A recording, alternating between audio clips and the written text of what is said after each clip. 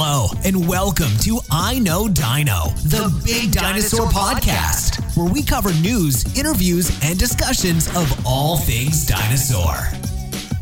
Hello and welcome to I Know Dino. I'm Garrett. And I'm Sabrina.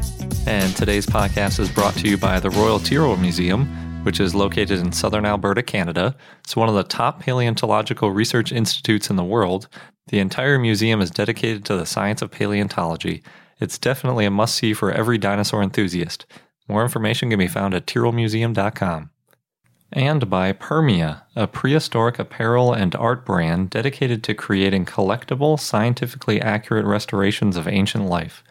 Their clothing and artwork are available now on their Kickstarter page at permia.com/Kickstarter. This week we have an interview with Dan Chur and Taya Boodhoo, who we got a chance to talk to at SVP. It was a really fun interview about Dinosaur National Monument. Our dinosaur of the day is Saltasaurus, and we have a ton of dinosaur news. Yes, and some SVP news. Yep. And this week, we'd especially like to thank Kyle, Brendan, and the Tolbert family for contributing to our Patreon at the $5 level, where they get a shout out every month. Yay! Thanks, everyone. Yeah, it means a lot to us. Thank you. So jumping right into the news, there's a sort of new dinosaur, and it's one of those cases of a genus reviving, kind of like Brontosaurus, and it happens all the time. It's really not that exciting, but it's worth mentioning. So Lusotitan adelaensis was originally found back in the 1940s in Portugal, and it's estimated to be from about 152 million years ago in the late Jurassic. Since then, it has been compared and potentially synonymized with Brachiosaurus and Giraffatitan, and in 2004 it was described as an incerticedis, which is a Latin word meaning that the taxonomy of the group is unknown. So basically, it had gone back and forth and was weird enough that they just kind of declared, I don't know what it is. Not everybody agreed on that. That was just one paper that said that. But a new paper in Historical Biology by Mocho and others indicates that Lusotitan is different enough to warrant its own genus. So strangely, the original wasn't assigned to a holotype, so a lectotype was assigned in 2003 to an individual, and a lectotype is basically just a holotype, but later. The researchers used the lectotype in this research, but also some previously unpublished fossils. They ended up with a lot of vertebrae, parts of the legs, hips, and ribs to do their analysis on, and it looks like they spanned at least 2 individuals, which is helpful for determining if features are significant. We talked a little bit about how using a single individual to determine whether a species or genus is significant is kind of problematic, so it's nice that they have more than one to work with. And in the end, their analysis placed Lusotitan as a sister taxon to Brachiosaurus and a close relative to Giraffatitan. So good news if you're a fan. Of Lusotitan, yes. Mm-hmm. I don't really think it has any particularly big fans. You never know. But could be, yeah. If you're from Portugal, it's a Portuguese dinosaur, so that's pretty cool. And it makes sense because they had seen brachiosaurs on the Iberian Peninsula before, and it's late Jurassic. There were a few people calling it Titanosaur, but that is a little early for titanosaurs. Next, The Atlantic wrote about Rich Bukowski's recent research that found that young tyrannosaurs live different lifestyles from their parents. And Bukowski studied tyrannosaur hind legs, upper jaws, and teeth, and found that juveniles were faster than adults because their leg bones had proportions similar to modern fast-running animals. And we've talked about that a bit before, how juveniles were faster. But anyway, he also found that as they aged, tyrannosaur teeth became less narrow and blade-like and more rounded, like spikes, and that their jaws also became shorter, which shows that they may have changed the way they hunted and ate as they grew older. So a reason for this big change may be because a juvenile would not want to compete with an adult for food, so it's better to have a different lifestyle. However, not all tyrannosaurs developed the exact same way. So T-Rex, for example, had bigger changes growing up than Daspletosaurus, possibly because T-Rex was more of an apex predator type and Daspletosaurus lived alongside Gorgosaurus, so T-Rex could afford to fill these different roles ecologically. Bukowski described young and adult T-Rex as being like two predators in one. So adults would have been like lions and tigers and take down and overpower prey, while juveniles would run after prey and wear them down like wolves. Still, he said there needs to be more fossils of more species to help with this research, especially since many tyrannosaurs are known from just one individual from an incomplete skeleton. And he was one of the presentations at SVP as well. Yeah, and there's always the problem of determining whether it is a juvenile of the same species or if it's just a similar, smaller species. True. Yeah. Like the debate between Nanotyrannus and T-Rex. Yeah, so it just depends who you ask. Yep. Next up, Marcus Klaus and his colleagues just published a paper in the Journal of Anatomy to test the hypothesis that tetrapod herbivores have big body cavities for large guts compared to carnivores. So basically, we've mentioned this before with some herbivorous dinosaurs and how they might have had wide hips and a big gut and how that kind of works to digest that, less nutrient-rich diet. It takes a little longer to grind up those leaves and things than it does to digest some meat. So the conventional wisdom has been that carnivores don't need as big of a stomach to digest their food as herbivores need. So they tested 126 terrestrial tetrapods, including non-avian dinosaurs, in their research. They estimated the torso size using the minimum convex hull methodology that we talked about before, which is, it's basically like if you stretch flesh and skin across a skeleton and kind of imagine what its body would have looked like. So that can be easy or could be hard depending on how you look at it, and it leaves obviously a fair amount of variability. But they found that, quote, the difference in relative torso volume between diet types was significant in mammals, where relative torso volumes of herbivores was about twice as large as that of carnivores, supporting the general hypothesis, end quote.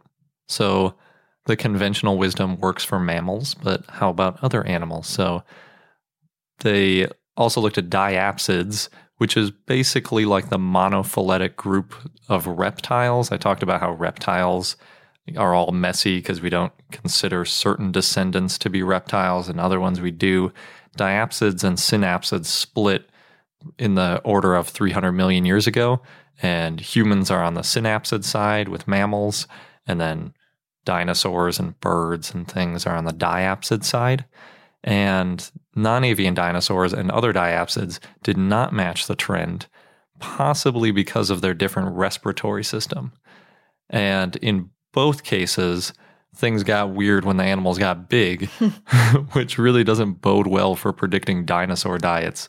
And by big, I mean rhino to elephant size, not even, sauropod T-Rex size, which is just a whole nother level of big. Yep.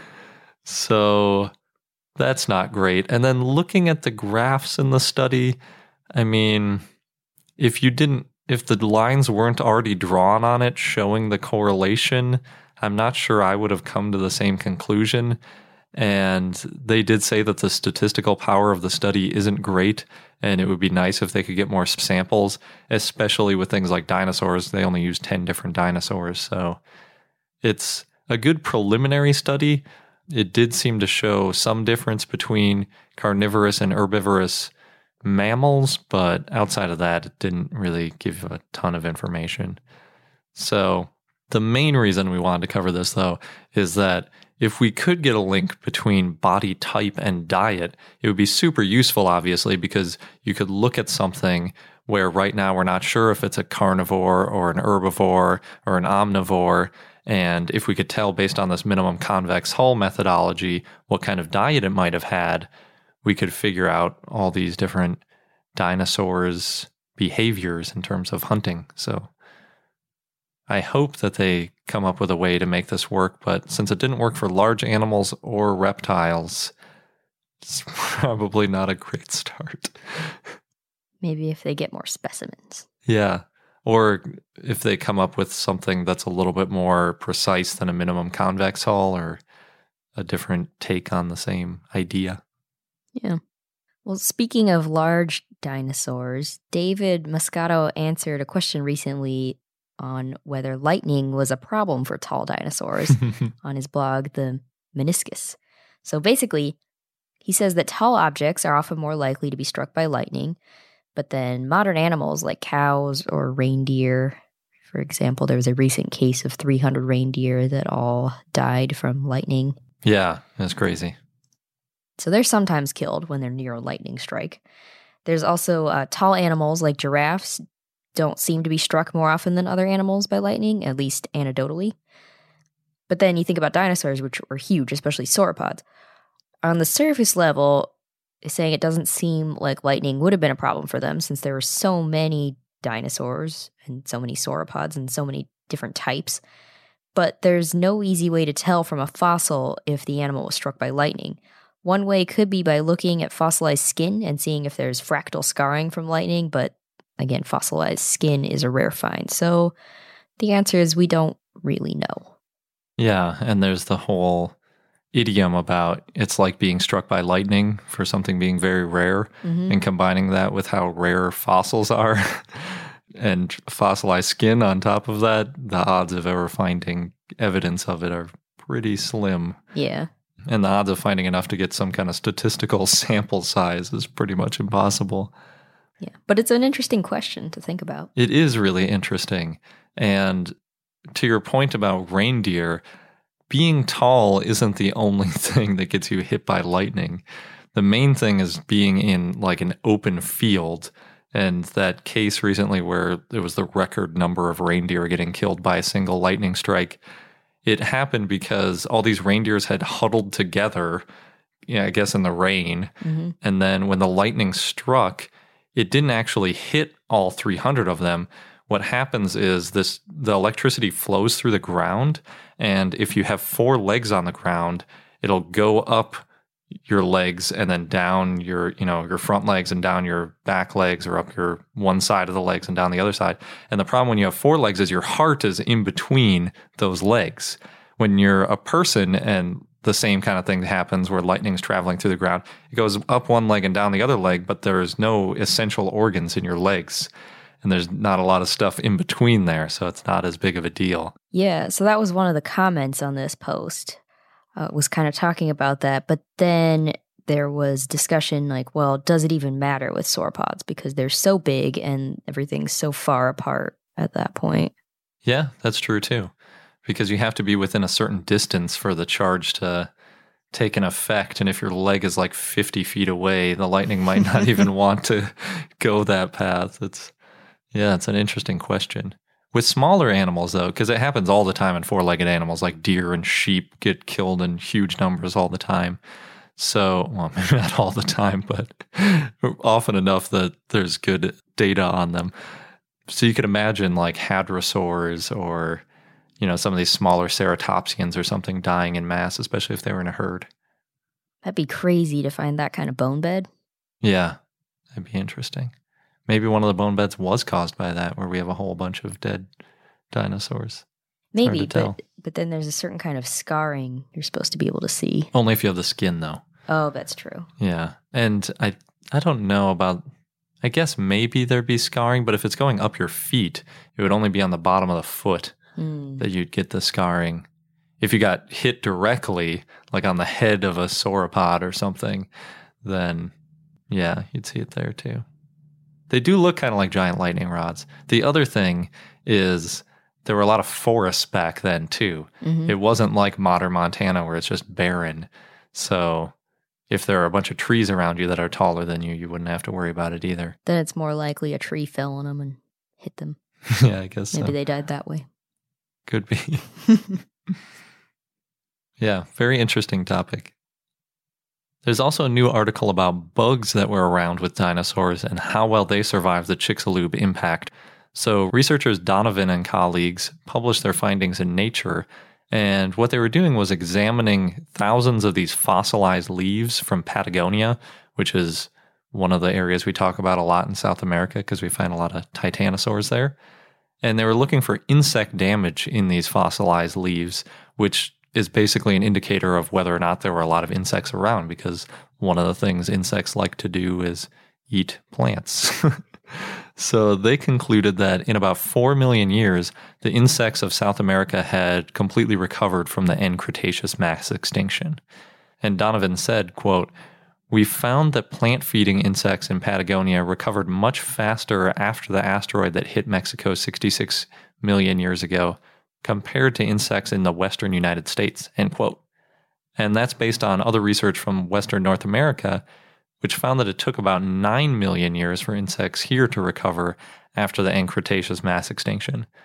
And to me, that's really strange because, first of all, insects can fly pretty easily, and especially in a time like that where it's not like it was really cold in one area and warm in the other area, and they're both pretty similar distance from the Chicxulub impactor, so you'd expect kind of similar fallout.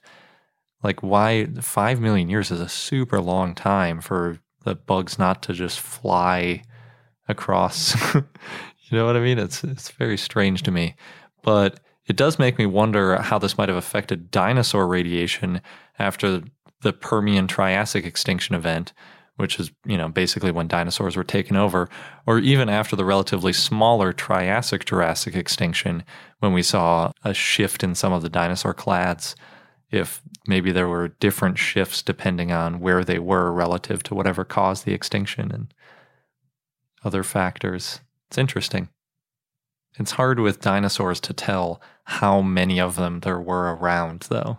We don't have a convenient thing like how many leaves they were eating like we do for these insects. It'd be really cool if we could come up with a way to figure out how well distributed they were, though.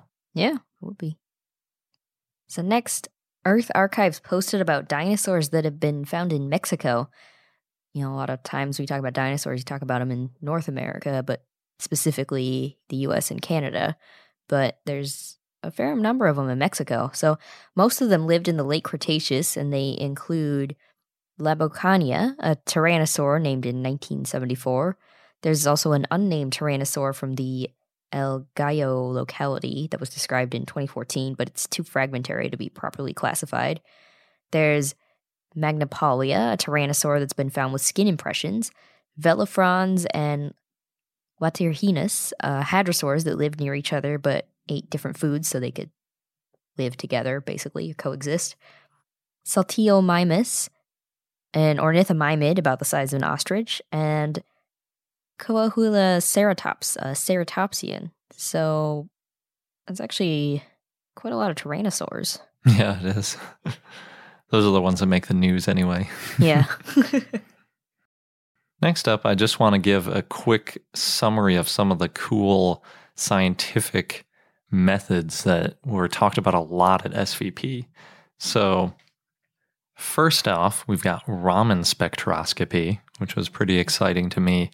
It's basically, in paleontology at least, in the topics that we heard discussed, a type of laser fluorescence. So that's where you hit a sample with a high-power laser, and then, I guess it doesn't have to be that high power, but with a laser, and then that actually excites the molecules, and they emit their own colors and light, and then you interpret the color of that light to mean different things about the bonds or the other chemistry that's going on in the sample.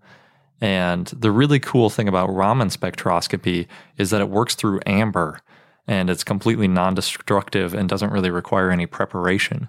So you can take a piece of amber and you can hit it with these lasers, measure the resulting spectrum, and figure out things about what sort of pigments or other keratins or minerals or proteins may have fossilized. All those things are potentially possible, although I don't think they've found all of them.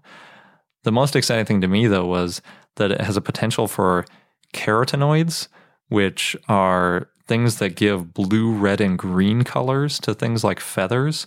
And we were talking earlier about how melanosomes really only tell you about that iridescent black and red.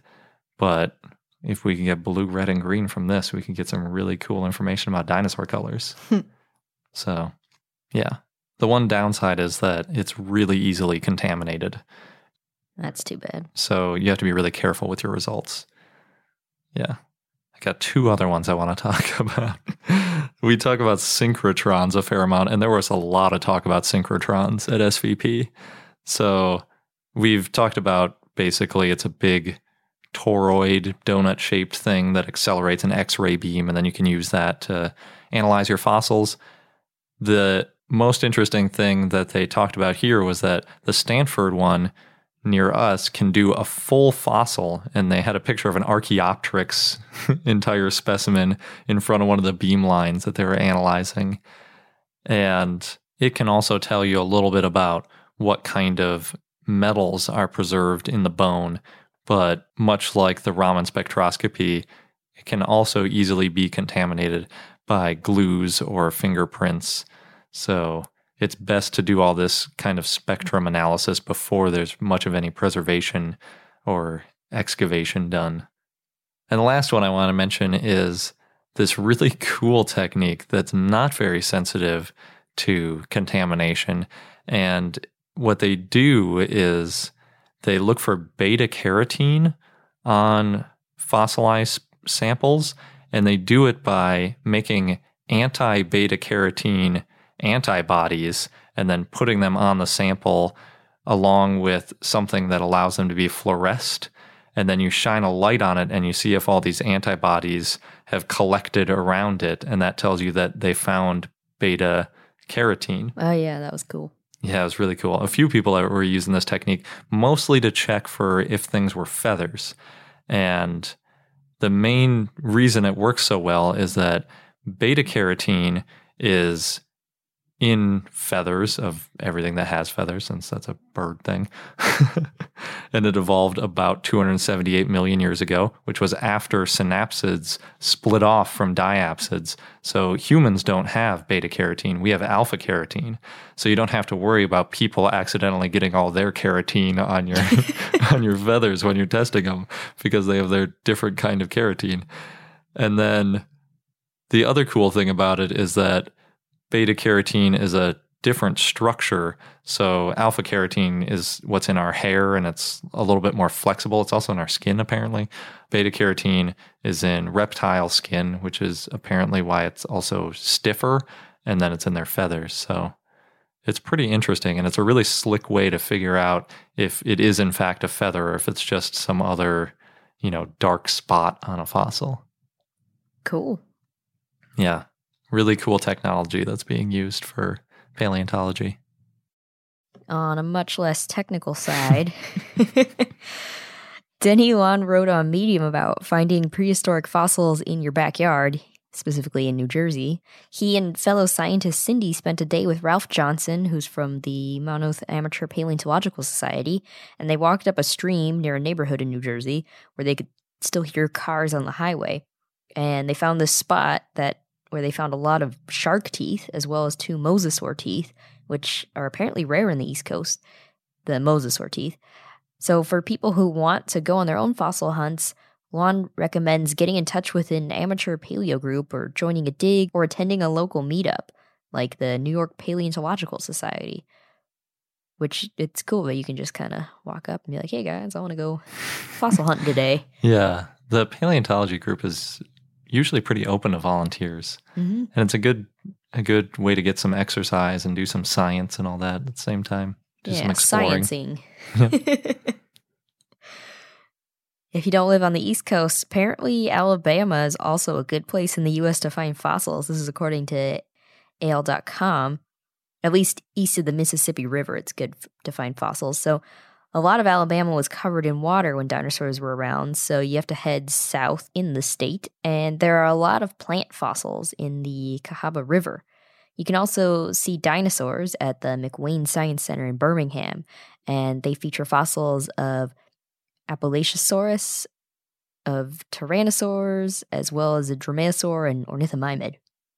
So it's interesting, because I would not have thought of Alabama as a fossil place, but I guess we did meet people who were doing their thesis in Arkansas too. So yeah, I know Alabama does have a pretty cool, I want to say mosasaur, but it's some big marine reptile in their Natural History Museum. So, Yeah. I guess just when I think dinosaurs, I think Morrison and Hell Creek Formation. And yeah, I think they have a those little bit states. more marine stuff than they have dinosaur stuff. But, I mean, there's some dinosaur stuff there too. Yeah.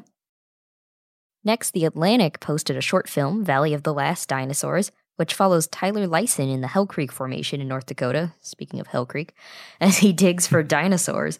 So Lyson grew up in the Badlands, and he always wanted to be a dinosaur hunter. So he talks about what he looks for when hunting fossils, which is he looks for lichen, and he looks for different shapes and colors, and it's similar to what we learned on our dig with Two Medicine when we went back in July. And he also leads digs with volunteers, and he teaches them what to look for, and he talks about also using jackets to protect fossils when excavating. And the film shows Lyson and his team removing ceratopsian fossils, including a frill, which is pretty cool. Yeah. And last, in Dubai Garden Glow, which has built a glow theme park, which sounds awesome. They recently unveiled 100 animatronic dinosaurs in its new dinosaur park, which is part of the Glow Park. This is according to Dubai 92. And the website features pictures and information about some of the dinosaurs, though some of the dinosaurs that they include are actually not dinosaurs. I noticed a Dimetrodon, but yeah. Still cool. That's a tale as old as time. Do things glow? Not in the dinosaur park, I don't think, but the Glow Park is a bunch of LEDs. Oh, okay. Yeah. I was thinking about, like we're going to talk about in a minute, in Dinosaur National Monument when they thought about painting glow-in-the-dark things on the fossils so that they would glow at night. Not quite the same. That's good. Before we get into our interview, we have another word from Permia. Permia makes beautiful clothing and collectibles featuring their unique, scientifically accurate paleo art. Their specialty shirts, cards, and canvases are designed in collaboration with world-renowned paleontologist Scott Hartman. And Permia is an apparel and art brand that fuses ancient life with modern style. You can purchase collectible cards that have a 3D skeletal effect, and you can actually feel the bones on the cards because of the 3D printing. And they're really vibrant colors. They caught my eye at SVP, and I had to buy one of each of the dinosaur cards. Yeah, I think they have 6 total cards. 4 of them are, full-fledged dinosaurs. And they're all really cool because what they did was they 3D printed a skeleton on a card. So it's just like a kind of a relief of a skeleton. But then on top of that, they printed a paleo art kind of restoration of an animal on top of it. And they're all based on real animals. So they got inspiration from the coloration and patterns on lots of different ones. And we don't remember what all of them are, but the example on their Kickstarter shows a mosasaur, which is based on a particular lizard or reptile that has a really cool blue and black pattern. So then they reused that pattern, but in like a more stylized version for their recreation. It's really cool looking. Yeah, and my favorite is the Amargasaurus, which is yellow with these brownish and maybe some dark green spots. Yeah, it's pretty cool. And Amargasaurus is just generally awesome, so that makes it interesting too. And the back of the cards all have some information about the animal as well. Yeah, it's interesting. The ones that they picked, they didn't pick like T-Rex and Triceratops. Like the 2 that I'm holding are Ceratosaurus and Styracosaurus, which are both kind of well known, but they're, not the super popular ones. Yeah, and they've also got Bambi Raptor. And then on their list, if they raise enough money, their next ones include like Anzu and Parasaurolophus. No T-Rex on their list. Yeah, it's cool. I really like the ones that they chose. And Styracosaurus always looks awesome. I like the coloration that they picked on it too. They gave it a yellow head with a blue body. And then the backs of all the cards too have a bunch of facts about when they lived, where they lived, how much they weighed, how big they were, when they were discovered, and some other little details about them. It's really cool. And on their Kickstarter, aside from the cards, they also have super soft t-shirts that have the recreation of the dinosaur on the front and then the skeleton on the back of the shirt. They also have really cool, what they call paleoscape canvases, which are 2 by 3 foot. And we saw one at the SVP auction that looked really awesome. And I was tempted to bid on it, but we had no way to get it home. So that was the problem with a lot of the bids. Yeah. But if you buy it on Kickstarter, obviously you'll get it shipped to you. So you don't have to worry about that. Yeah. So their Kickstarter is going on from now until November 30th. And if you pledge $8 or more, you'll get one of these really cool X-ray cards. That's what they call it, the 3D printed cards. So you can learn more about Permia on their Kickstarter page at permia.com/Kickstarter. Yep, it's definitely worth checking out and seeing if you want any of their art or shirts or cards. And now on to our interview with Dan Schur and Taya Budhu, who worked on the Dinosaur National Monument Digital Quarry project. Dan Schur has been the paleontologist at Dinosaur National Monument since 1979, and the Digital Quarry project is really his initiative to share this amazing resource at Dinosaur National Monument with researchers and interested public throughout the world.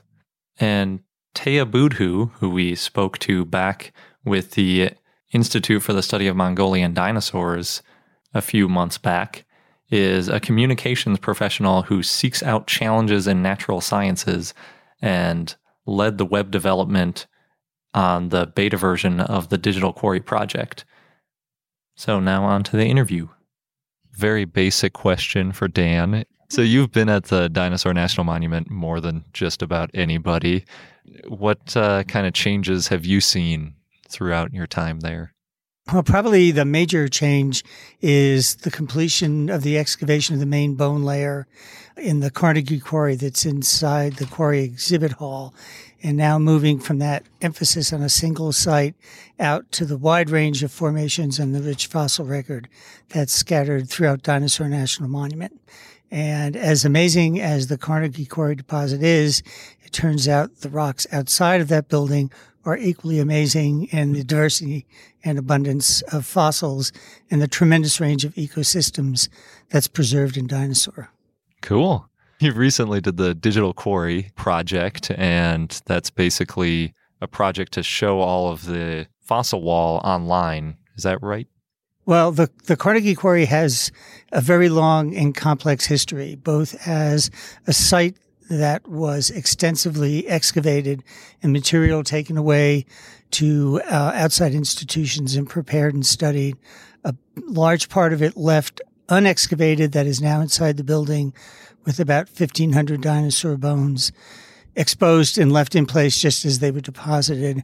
And then an extension of that sandstone layer outside the building for a couple of 100 meters that is basically unexcavated. Wow. So those are 3 different kind of data sets for the same deposit, and associated with that kind of historical complexity, becoming a national park, developing an in situ exhibit, there's an immense and rich historical, personal, scientific, interpretive, planning, construction history.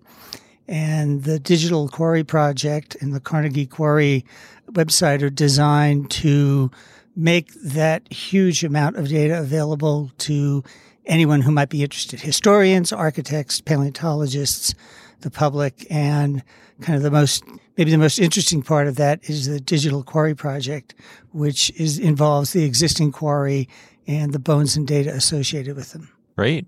So that's an ongoing project, right? It's an unending project. Yeah. In a sense, we are primarily dealing with our own archives right now, but there's extensive archives at the Carnegie Museum and the Smithsonian that we haven't even touched yet. So it's very large and it's very organic. So we will, as data becomes available, we continue to digitize it and get it and upload it. And 20 years ago, you would try to do this as a book, which would have to be severely restricted in scope and size and be out of print. And the great thing about doing this on the web is that it's permanently available and it's easy to modify and grow and expand. Cool. So I think on the web page where you can explore the wall and click on the bones and see pictures and details, it says that there are about 550 bones on it now, and there's a total of 1,500. Is that right? Or, well, in the wall that's excavated, but then there's been another couple thousand that have actually been fully excavated. Correct. Right? So what's the process for adding more bones like? I'll take that one. So we started out with one leg for the very first prototype, which we didn't really show anybody. And it was just to see if we could make it work last summer in 2015, to see how we could take the illustrations that had been done the prior summer by some GeoCore America participants and turn them into interactive web assets. And that first bone, it was you click on it or you roll over it and you see the name of the bone. And then it evolved over the course of 12 weeks into something a little bit bigger. We took a small section of the wall that had those 550 bones. Mm-hmm. And it sounds like a lot of bones. It is a small section of that wall. But it does have some pretty cool bones. So we got the piece, the part that had the Camosaurus skull and an articulated leg. So it's probably the most charismatic part of the wall. And we started there for a launch to be able to have a proof of concept and to really get the ball rolling and say, hey, we've got this kicked off now. Mm-hmm. And the process, how detailed do you want me to get? Because I can tell you about creating the SVG file and how I got into PHP, but maybe no one really wants to hear that. Maybe not, actually. I was all for it, and then we started getting computer science. Right. So I have a little bit of information about that in my poster. Maybe we can go over it later, and then you can decide. Cool. Well, basically, in order to add a new one, there's several steps. So we're working with a base illustration. That's that Illustrator file that Ben O2 worked on in 2014. Mm-hmm. And that has to be, let's see, I actually did a little bit of work last summer updating the whole rest of the file to make sure that the individual paths for each bone are named with the corresponding catalog number.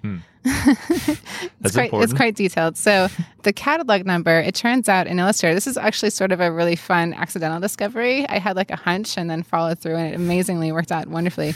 That never happens. But when you take the path name in Illustrator and you give it a specific descriptive name, in this case, we picked the catalog number so that we had corresponding paths to catalog numbers. So the illustration of a femur is the same as the actual catalog number that goes to that femur. Mm-hmm. Okay. So then we export it as an SVG file, which it doesn't really matter what that is anyway, but it means that there's a corresponding piece of text that has now that catalog number. So when I went back through and was trying to design it, I was able to then make that individual path interactive. And that was pretty awesome to find out how easy that turned out to be, actually. And it meant that we got a lot more done in 2015 than Dan or anybody, and even especially me, maybe really thought was possible.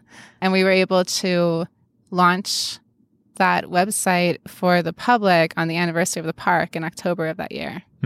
And it's still the limited part. So in order to add any new bone, we would never do it one by one.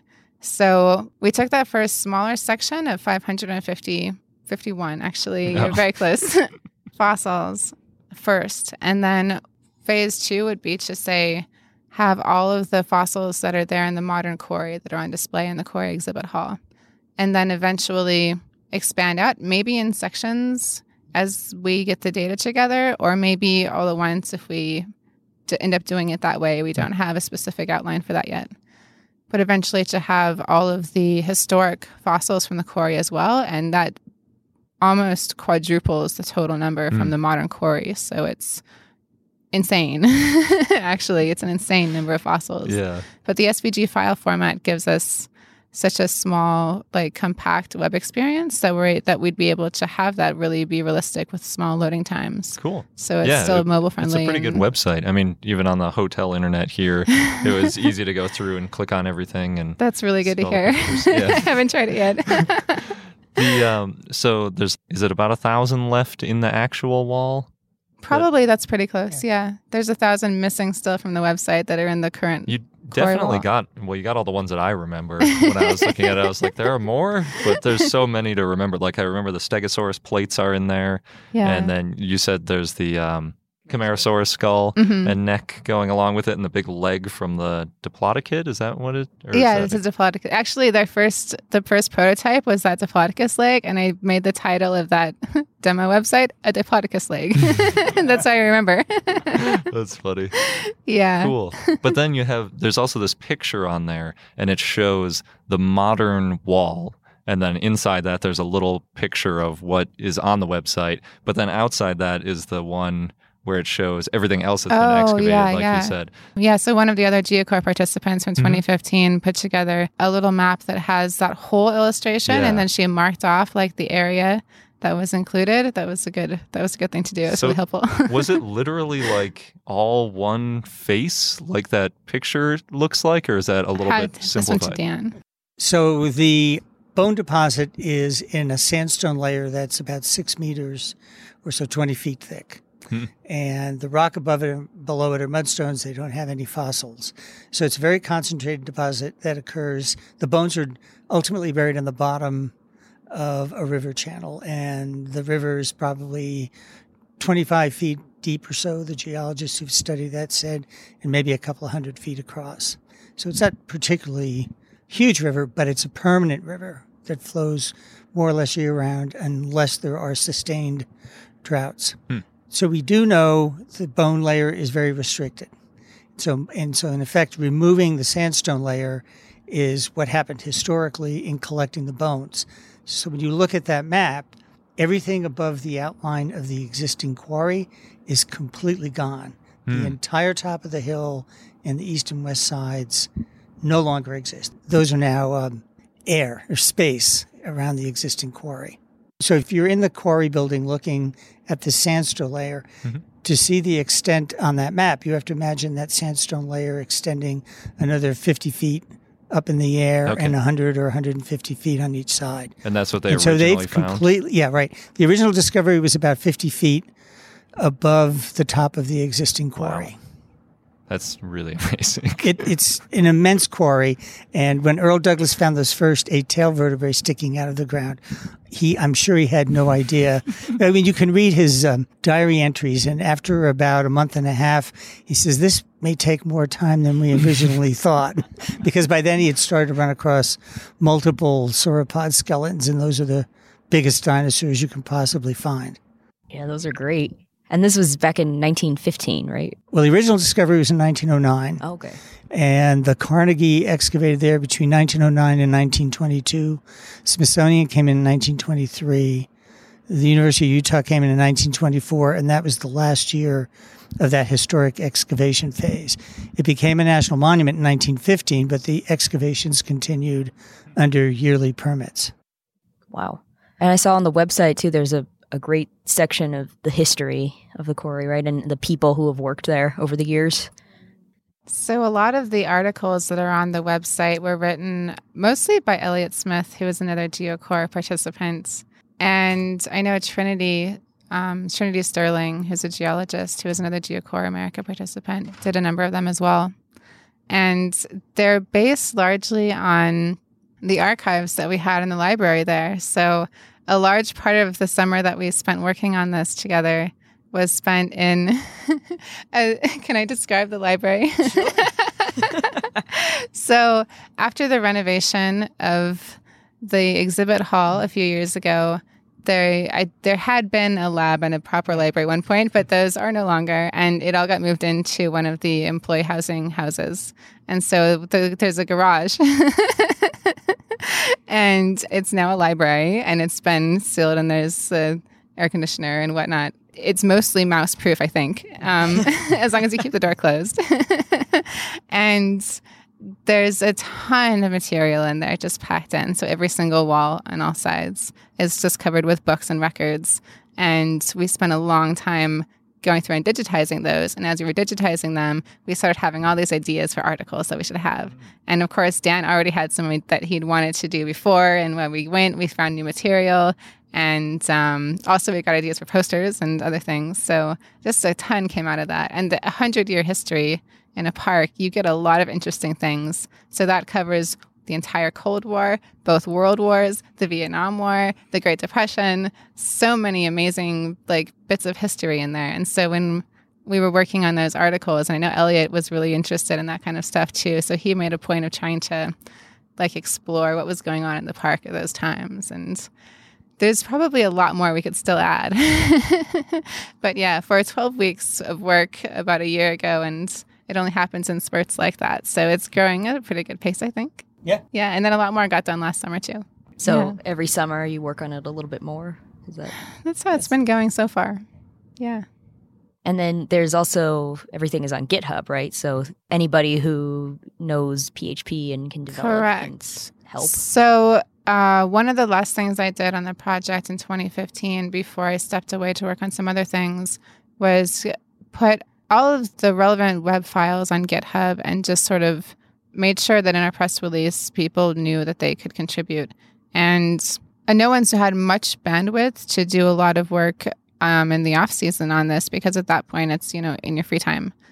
But we have had a couple of people who are interested in doing a little bit of work, and we got a nice bit of code from somebody last summer that helped actually solve one of the big problems with a digital quarry. So not to get too technical again, but each one of those bones has a thing called a modal window that comes up. That's what we call it. And that's just the little panel that opens and the back kind of dims out. So you're just looking at this little card that's information about the bone. We call it a modal. So each one of those is a piece of code. And I didn't know too much about how to really pull this off when I started it. And we were working with a limited number of bones, so it was feasible, and I hand did each one of those. But I knew that there must be a way to make that more efficient and to basically create one modal in the code that then fed in the data, and so that it was much less work to not have to hand create each one of those, which seemed insane to me. And we did get a little piece of that puzzle that was missing fixed last summer. So that actually was great progress, and it opens the door for making much faster progress as soon as we have some more bandwidth to get back in it. That's great. Yeah. Last question about the original wall. Is there enough information in the records, because I know a lot of the old excavations weren't recorded super well, where you can actually tell what part of the wall some of these original Carnegie excavations were from, where you could feasibly make a pseudo, digital quarry for that section? Well, Earl Douglas actually was very careful in the excavations and realized very early on, especially since he hit a very dense part of the quarry right off, that it was going to be important to keep an accurate map. It turned out to be way more important than he thought it would be, because it extended over 15 years in multiple institutions. So he actually painted with black paint 4-foot grids on the quarry face, and then would map the bones, and then the bones would be removed. And then those had coordinates, the vertical and horizontal components of the grid, and they just followed that in both directions as they did the excavations. So the end result is for the historic maps for the huge amount of material that has been removed, we actually have a very accurate map, and we know the relationships of all those bones to one another. The tricky bit is, how does that relate to the existing quarry?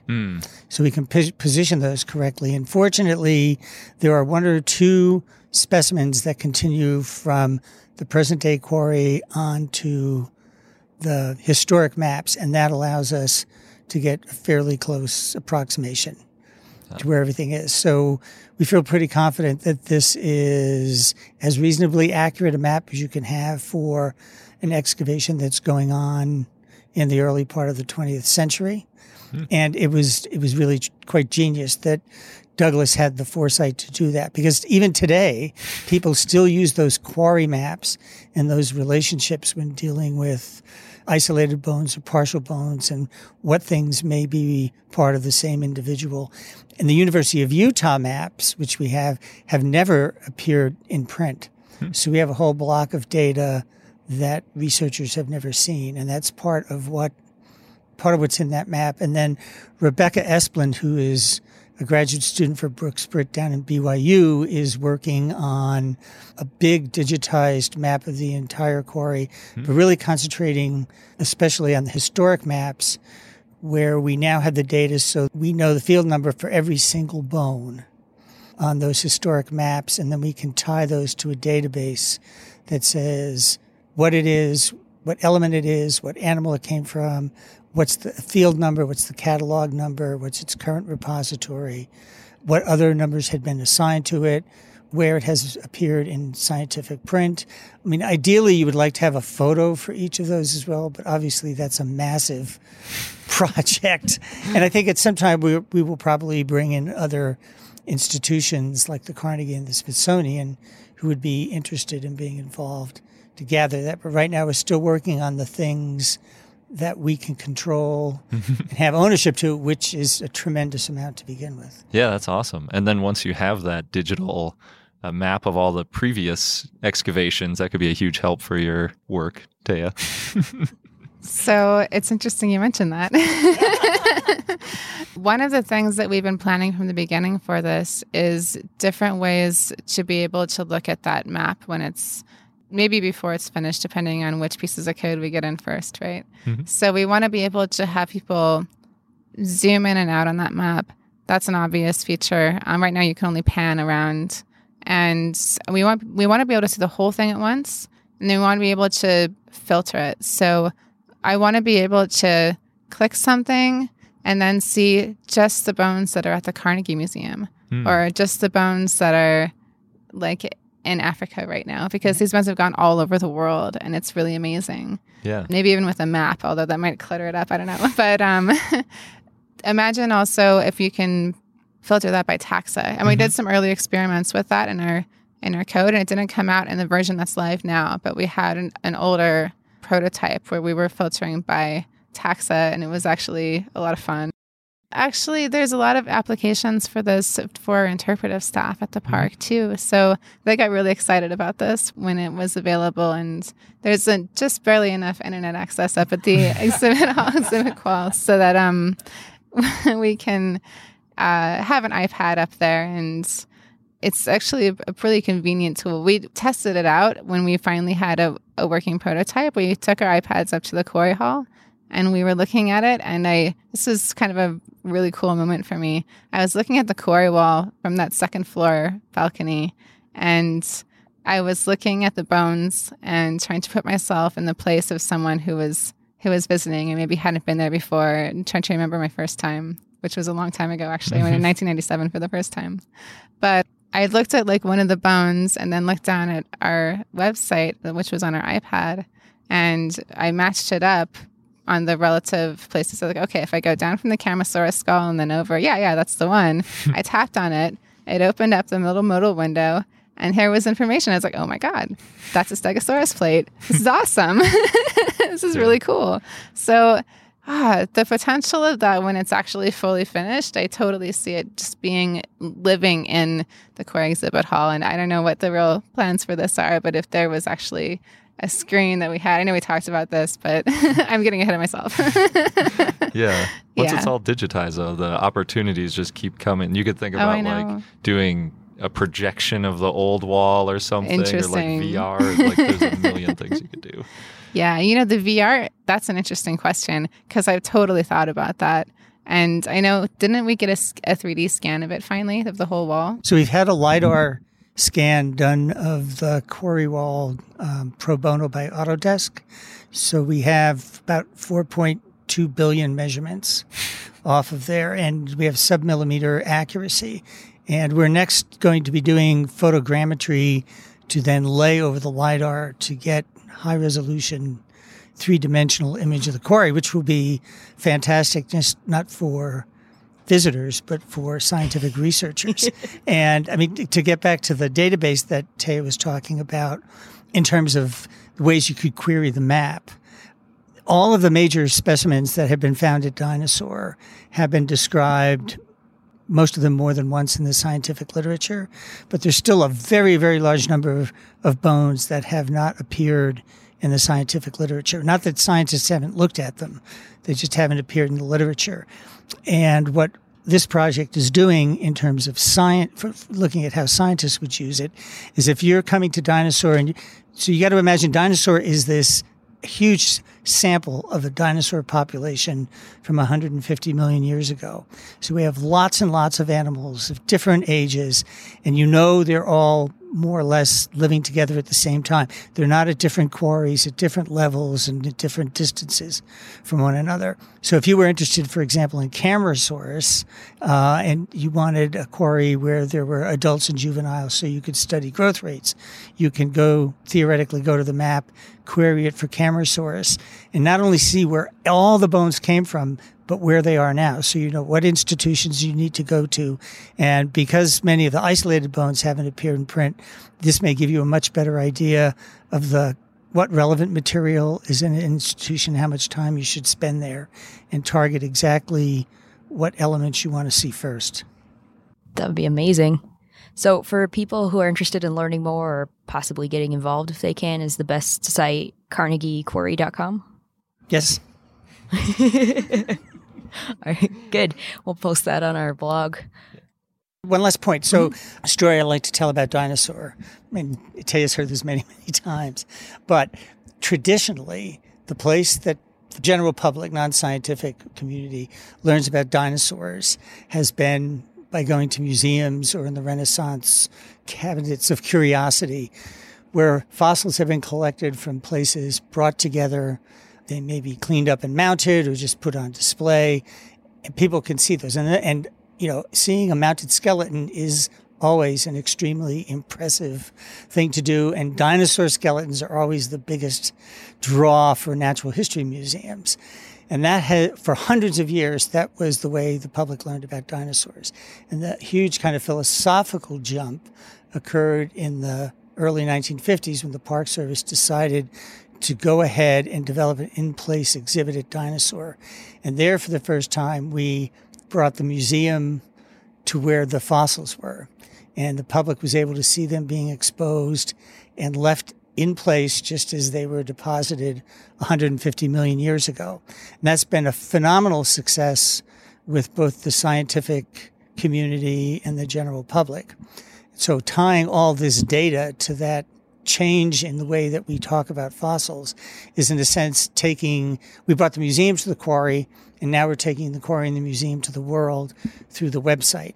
And I guess the greatest compliment is being imitated. And there's about 100 sites around the world where other fossils are now left in place and exposed. So it's kind of part of the history and legacy of dinosaur as a totally new way of looking at and understanding fossils. When we went there for the first time, actually, we've only been there once. Yeah. It was amazing because seeing all of them in place and the variety, like you said, how many animals were coexisting. You always you go to a natural history museum and they've got the Stegosaurus next to the T-Rex and the whatever that doesn't make any sense. But seeing the actual set of dinosaurs that were all living together is really cool. So one last question, we ask everybody this. What's your favorite dinosaur? Whichever one I'm working on at the time. I love all my children. Some more than others. Well, today I'm going to say Stegosaurus. Because I'm back in dinosaur mode, in Dinosaur National Monument mode, rather. That is a good one. I want to give a shout out to some of the other people who worked on this project. Mm-hmm. So we only talked about the parts so far that Elliot and Trinity have worked on, and Ben O2 did the illustrations. But Nicole Ridgewell did a ton of work the year before I was there in 2014 and also last summer, and she's still working. She took a ton of photographs of fossils that we're using in the website now. So a lot of the ones that you see in there, in those modals, are by her. Sarah Ozer was there last summer as well, doing a lot of work on the archives. I'm not sure what else all she was doing because I wasn't there the whole time, but... Sarah also worked on looking at documenting insect traces on the dinosaur bones on the quarry face, where insects were feeding on the bones while they were out on the floodplain before they got washed in and buried in the bottom of the quarry. And so she was scrambling all over the quarry face most of the summer and taking notes and photographs. And that was a really interesting and needed piece of scientific data for the quarry that we didn't have. Yeah, it's something I didn't think about before. That's cool. Yeah. The insect traces on there are actually one of the more interesting It's really interesting. Even though they're not And we didn't even visible, talk about the unionoids. That's right. Oh, There's, for our shout out to our freshwater invertebrate friends, we've got a bunch of unionoids. What's a unionoid? There's an article about them on the website, actually. Okay. Okay. So I have to go look at it there. I also want to mention Marie Jimenez, who spent 2015 there with me as well. And she did so much work on the archiving, scanning, working on the database, doing metadata for me, and just so many things. So she was in all of the little nooks and crannies that we didn't sort of pay special attention to. But she was a huge help, and she's becoming a very good friend of mine. Cool. Yeah, there's quite a list of people on the website that have contributed, which is great. There's actually a lot I'm forgetting now. Yeah, but they're all on the website. Yeah. And one other person is Avesta Tahiri, who was a GIP last summer, and she had a real passion for databases, she told me. So when she got here, I gave her the job of tracking down all the obscure specimens that have very complicated histories, traveled around through many museums, whereabouts are unknown. And she, fortunately, just loved doing that. She was a great bulldog at it, and actually tracked down and got photographs of specimens that we thought we would never, ever be able to locate where they had gone. Awesome. So she really fleshed out important parts of the database, and that was not only good for us, that was extremely helpful for Rebecca, who's the BYU student who's working on the bigger, more detailed maps. So I mentioned that there are fossil specimens from Carnegie Quarry now all over the world. Mm-hmm. If anyone has one of those specimens, could you take a picture of it and send it to us? Yeah, that's probably the way people get help the most, huh? That would actually be pretty helpful, yeah, because I know people who work at these museums are going to listen to this. That'd be great. That sounds good. I think this is a really good example of having so many people come together and through dinosaurs, and you meet so many people and you get to do all these great things. And I know with this podcast, we keep hearing more and more of these awesome stories. So thanks for talking with us today. You're welcome. My pleasure. Thanks so much again to Dan and Taya for taking the time to talk with us at SVP. It's a great conversation. Yeah, it was really fun. And we were talking to them quite a bit the night before we did the interview too. And yeah, there's quite a bit of interesting stuff that goes on out there in the middle of nowhere, Utah. A lot of history at Dinosaur National Monument too. Yeah, it's a really fascinating place. I really hope they get that full wall restored so that you could see even beyond the bounds of the current wall. That seems like such an amazing thing. Now, before we get into the dinosaur of the day, we have another word from the Royal Tyrrell Museum. The Royal Tyrrell Museum is one of the largest and most respected paleontology museums in the world. The museum takes you on a journey through time that brings you face to face with some of Canada's mightiest dinosaurs. With 9 ever-evolving galleries, fun hands-on activities, and the rugged beauty of Alberta's Badlands that yields the greatest diversity of dinosaur fossils in the world, there's something for everyone. So we talked about this before, but the museum is kind of in the middle of nowhere. I think Edmonton is the nearest city, maybe Calgary, but it's a little ways up there, and that might seem like it's a deterrent getting to Drumheller, but it's actually really awesome. The main reason is that the whole town of Drumheller is focused on dinosaurs. Yes. There's all these dinosaurs all over the city, dressed up in different outfits and painted different ways. Yeah, depending on if the knitting group has been by recently putting sweaters on them. I think that just happened the one time. I don't know.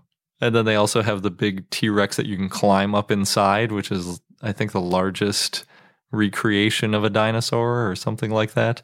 It's really cool. It's like 100 steps to get up into its mouth, and it's a lot of fun to get up in there.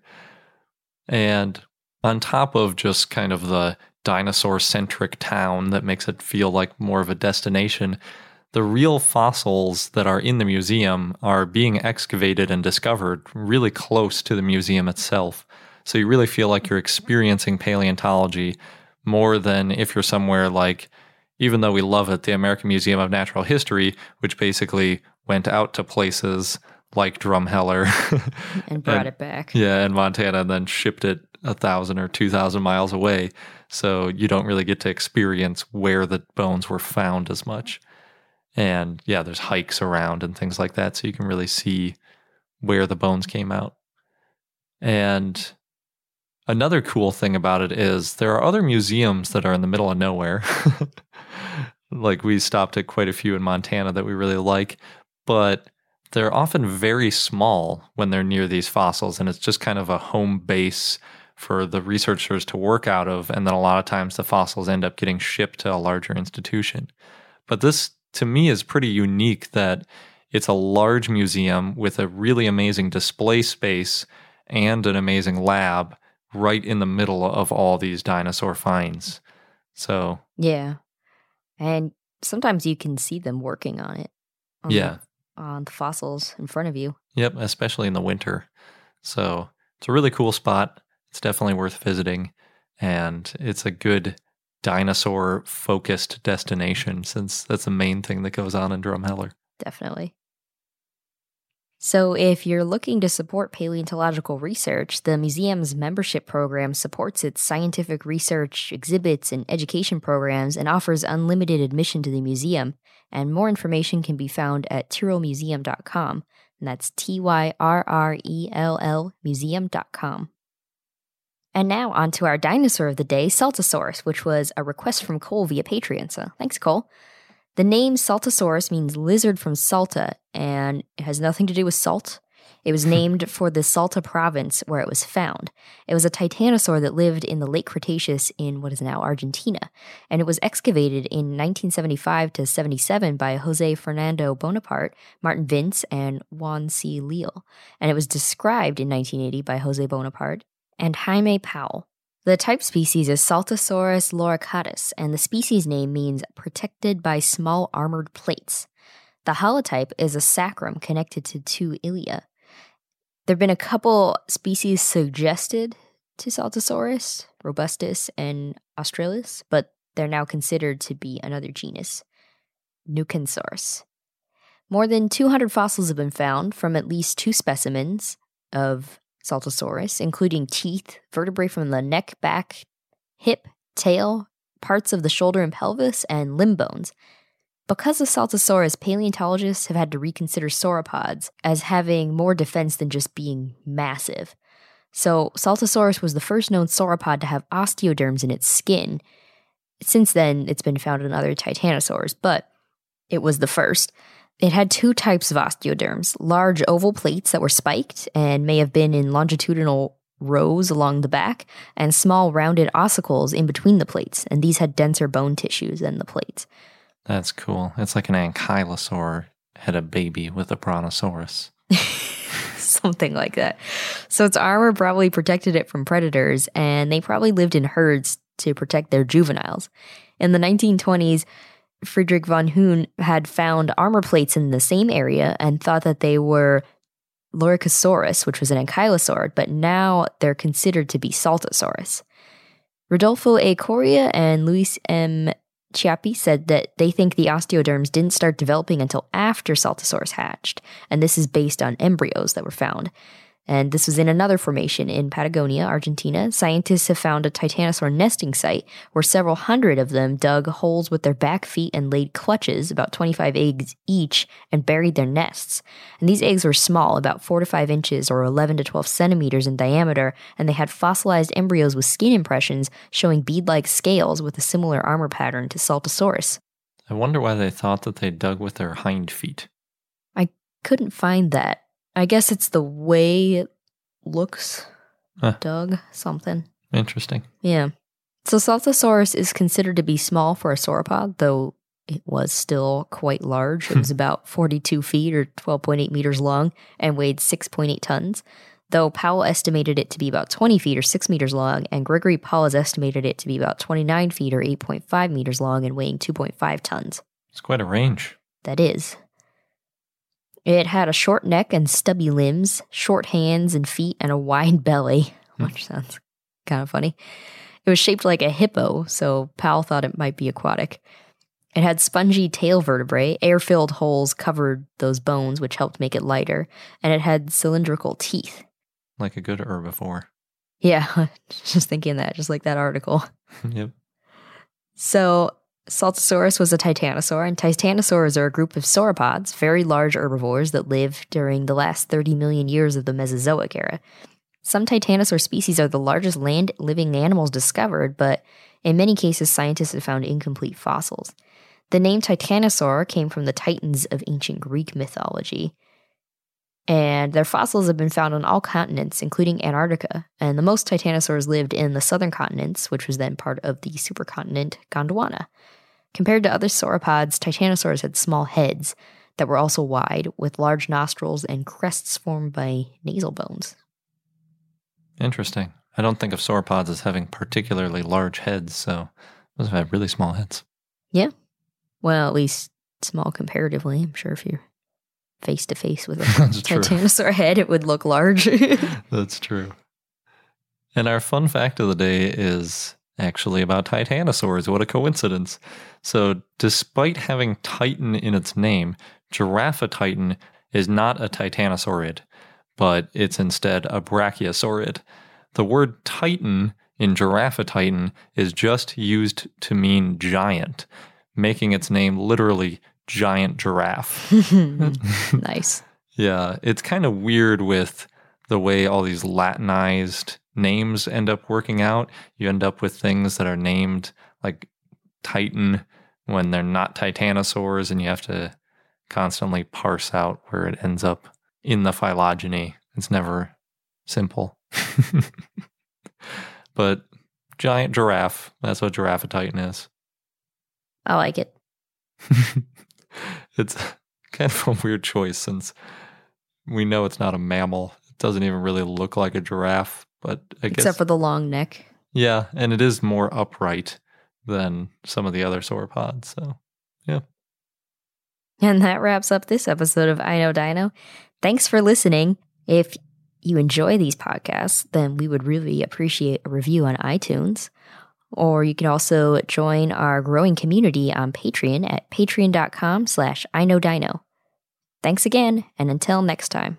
Thank you for listening to I Know Dino. If you have any questions or comments about dinosaurs, we'd like to hear from you at plesiosaur@iknowdino.com. And for more information on dinosaurs, go to iknowdino.com or follow us on Google, Facebook, Tumblr, or Twitter at I Know Dino.